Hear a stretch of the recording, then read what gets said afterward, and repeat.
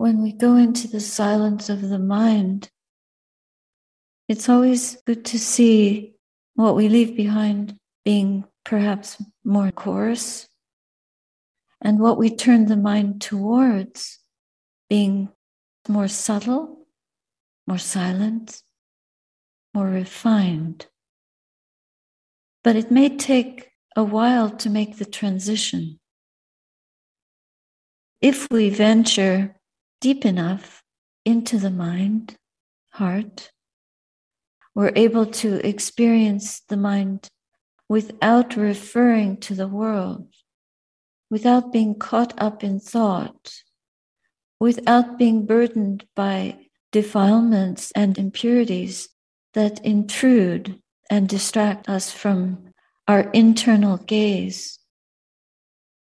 When we're able to distance ourselves from the noise and rant of worldly preoccupation, we may experience a silence, an inner quiet that can be so enthralling and blissful.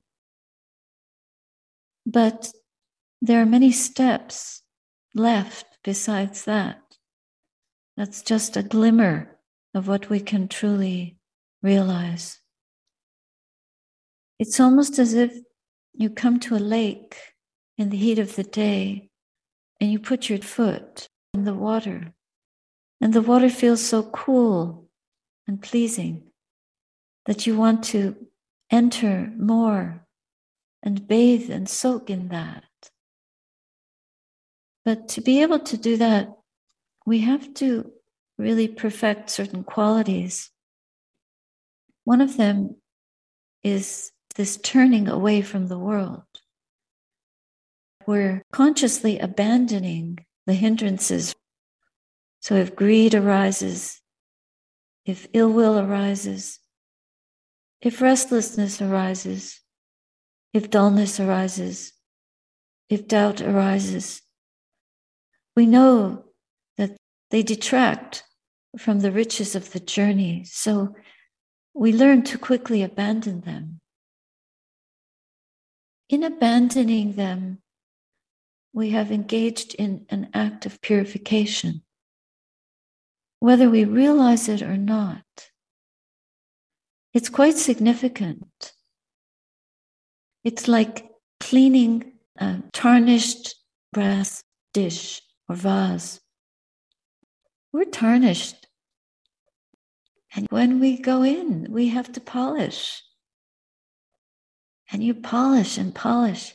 You go in there and you spend time in the inner space, purifying, cleaning, polishing, scrubbing, taking out what doesn't belong.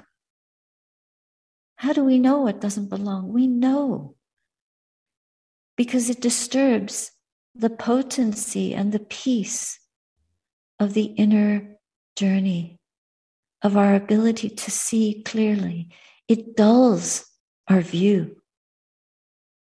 It keeps us from going more deeply into the cool, unknown space of the mind that we long to enter. So we keep abandoning all those impurities of mind that arise and try to drag us back into our worldly cares and concerns. And as we purify the mind, the pure mind becomes more and more apparent to us. It reveals itself. All the tools that the Buddha gives us, instructs us in, are aids, helpers, assistants, supports to enhance this process, to give us access to the depths. We think that in those depths, we will discover a way to be so happy that we won't have to suffer anymore. But the truth is much more profound. Because in that process, we have to let go so much. It's the ultimate renunciation. But initially, we think that what we're headed for is something that we're going to get. But there is no one to get anything. There is no one. So our motive might actually be quite selfish. But as long as we are unable to go beyond that concept or that belief in this self, that attachment to this self that longs for, wants the something that it thinks it doesn't have, we're so blinded by that wrong understanding. But if we go inward, completely giving up, renouncing all our concepts, all our beliefs, all our conceits, all our views, we go in empty-handed. We surrender to this process of purification. We reach closer and closer to that center point from which we will have the most exhilarating view. Then we prepare ourselves to receive a profound knowledge of the truth. But it means we have to give up all our notions of what we know about who we think we are. We have to give it all up. It is perhaps the greatest renunciation, but it's one that we actually resist defiantly, even as we devote ourselves to this meditation practice. There is still a level of resistance to renouncing too much. Purification must be complete for us to gain the highest riches where this practice can take us, where we can know the most ultimate wisdom. We can gain that, the ability to really see, the ability to understand the truth of why we're here, why we're engaging in this process, and what ultimately it can reveal. So what it will reveal to us is already within us. It isn't a gaining of some success or some materiality. The truth is to be known and embodied. And that seed is already within us. We just need to water it properly and grow it, to polish away all the obstacles that prevent us from doing this, that obstruct our ability to really give our complete and unrivaled attention. Unrivaled means that nothing else is detracting our attention from knowing that reality. The other quality that is very difficult to perfect and to develop fully is patience. We're in such a hurry. We've been trained to hurry along, to have more. More what? More of what we don't know. We just don't know. But if it's more, we trust that. The more, the better. So encumbered are we that actually the less that we carry, the less that we have, the less that we can identify with, the deeper we can understand how to wait, how to value each moment, how to stand in the light of the truth, how to let it shine within us. how to care for it. And this is where restraint comes in. To restrain, to be patient in difficulty, to endure in a way that may help us to renounce. See how these two qualities really support each other. And also, patience requires us to be fearless. And we see how we are socialized to hurry and to be quick in doing and getting, in speaking, even in eating, in everything. But we're not quick to die. We might die quickly, but we are not eager for that. In fact, that's perhaps the thing we fear the most, is death, not knowing really what is it that dies. Who dies? There is no one to die. And this is the great discovery of the path as we move towards that which is deathless. And the contemplation of death, death of the body, death of our clinging to everything, clinging to anything. It all dies moment by moment. Every moment is a death. The more we realize this and walk in that direction of realizing the deathless, the greater our patience and the less we fear the unknown or the known, because we're frightened of fear itself. Patience is love.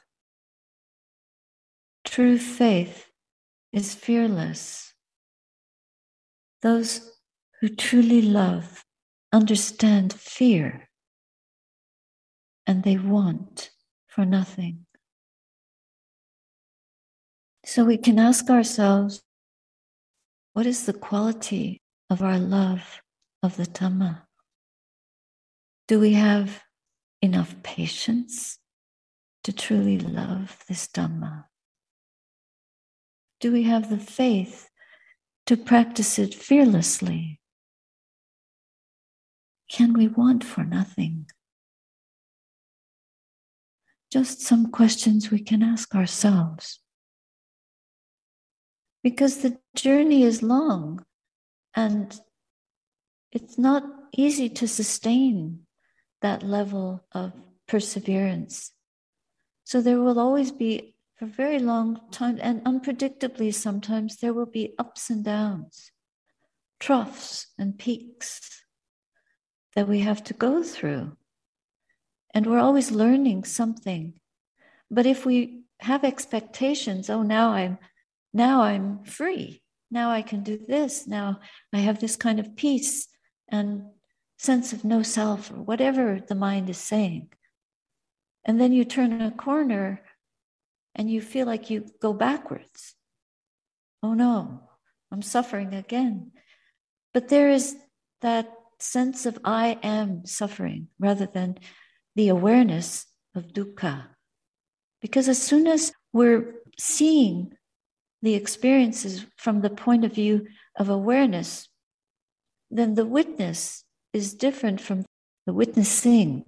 Because there is no witness, but there is the faculty of witnessing, of seeing. We see, we are aware of dukkha, and even that is impermanent. Even moment by moment, it's impermanent. It's only our way of seeing that ties it all together and makes it look like one huge conspiracy of suffering. So take little sips of compassion just by knowing that the nature of what is being witnessed is impermanent and suffering. It's very difficult to experience. It's unpleasant. And there isn't a self in that. There isn't a self there. So right away, you have seen the truth. You've seen its characteristics, its true characteristics, rather than being fascinated in a negative way by how painful it is, and then clinging to that because of habit and creating a self out of that. And then, of course, there's a judgment that this is unbearable. So we have to really sharpen our ability to see with the eyes aware of anicca, dukkha, anatta, and the knowing that there isn't a self that we believe is experiencing this, and this is not punishment. Also contemplate the karmic package each of us has. And there's a cause-effect relationship here, but we may not be able to pinpoint the cause. But this is the result. It's a vipaka. There may be a very distant or many sequences of causes that have brought this about, and it may also be like the chick breaking through the shell, or like when a child is born, it has to go through the birth canal. It's very painful. Going through the awakening process and shedding the lifetimes of trauma that we've been through. This can be very tortuous. But we know that this is part of waking up and letting go. But we have to let it go in a light way and not hold on to it with heaviness. Because as we resist, we're feeding it. Even if we're resisting it only with our opinion, there might be a subtle, I hate this in there. Rather than just knowing of this for what it is and bringing up the sublime abidings. In this case, compassion would be very, very helpful to abide in a mind and a heart that is compassionate. And then you can take another breath, which is not so heavy, and letting go of expectation. Renounce it. As long as we're expecting not to have these kinds of intruders in our life, then when they arrive, the suffering is unbearable. But it's because we thought we were through, we were free. But they are bearable because part of it is what we've created. And we have to look at that and let it go. Again and again and again. Then the letting go, how very difficult is that to let go? And so we keep practicing. How frightened are we of these apparent monsters that surround us, confront us, defy us? What do you think you're doing? It's like Mara. It's Mara all over again. Mara standing in front of the Buddha and trying to taunt him. So we have to be so patient. Renouncing is letting go. And that patience that is willing to burn without being burned, to sacrifice, to make sacred, to climb the mountain because we can. We have the strength. We have the fortitude. We have a faith that is fearless. We have the trust. So there's a question. Life has started feeling like a huge traumatized experience. How can I move on from that? Really, what we have to do is stop thinking about our experience and just feel the present moment. What does this moment feel like? Don't think about the past. Don't think about the future. But just breathe right now. Is this breath traumatic? Can we breathe? Can we feel the blessing of one breath at a time? To be able to feel the present moment and just be present in this moment is a beginning. We just start with that and then take another breath and another breath without thoughts about the breath, but just the feeling of breathing. So this is about getting to know the body, embodying and being with the body and being content with one breath at a time. No matter what kind of traumatic experience we've had in the past, we still can breathe. And the ability to breathe in this way can be a tremendously liberating beginning. It won't happen fast. We have to be patient. We have to start where we are.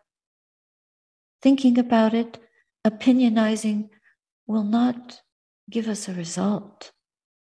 It's the real embodying and being with the breath just for one breath at a time. Then let the breath speak to us. What is the breath saying? What does it feel like viscerally? Can we stay with the in-breath, with the gap, and then with the out-breath? And follow that process more and more and more. All of us have had some kind of traumatic experience, some more than others. And the human life is like a spiritual test. It's a series, it's a constant series of spiritual testing to see how we're getting along in this process. And we think, well, where's the end of the test? Well, it may never end until it ends. It's not our business to know when it ends. The project is to keep going until we can breathe more freely, more joyfully, more gratefully, so that every breath is a blessing. It is, actually. Even if it doesn't feel like a blessing, if we can bring the sense of blessing into it, what life brings, we don't know how we're going to be tested, what will be taken from us. We don't know. But if we practice in these ways, we will gain an inner strength that will help us go through every blow. Anything that happens, we will have the strength to face it, to live through it, to be with it, not to be defeated by it. Even if we have to give up our life, we will not fall victim to fear. Even if we feel fear, if we have enough wherewithal, enough presence of mind, we can know that feeling of fear and turn it into acceptance, understanding, blessing, non-fear. Turning the mind to that which trusts the goodness within us, trusts the spiritual goodness that we're growing, trust that our good karma will take us to a better rebirth if we're dying, or will lead us to freedom. But our opinions will not free us, not for a moment.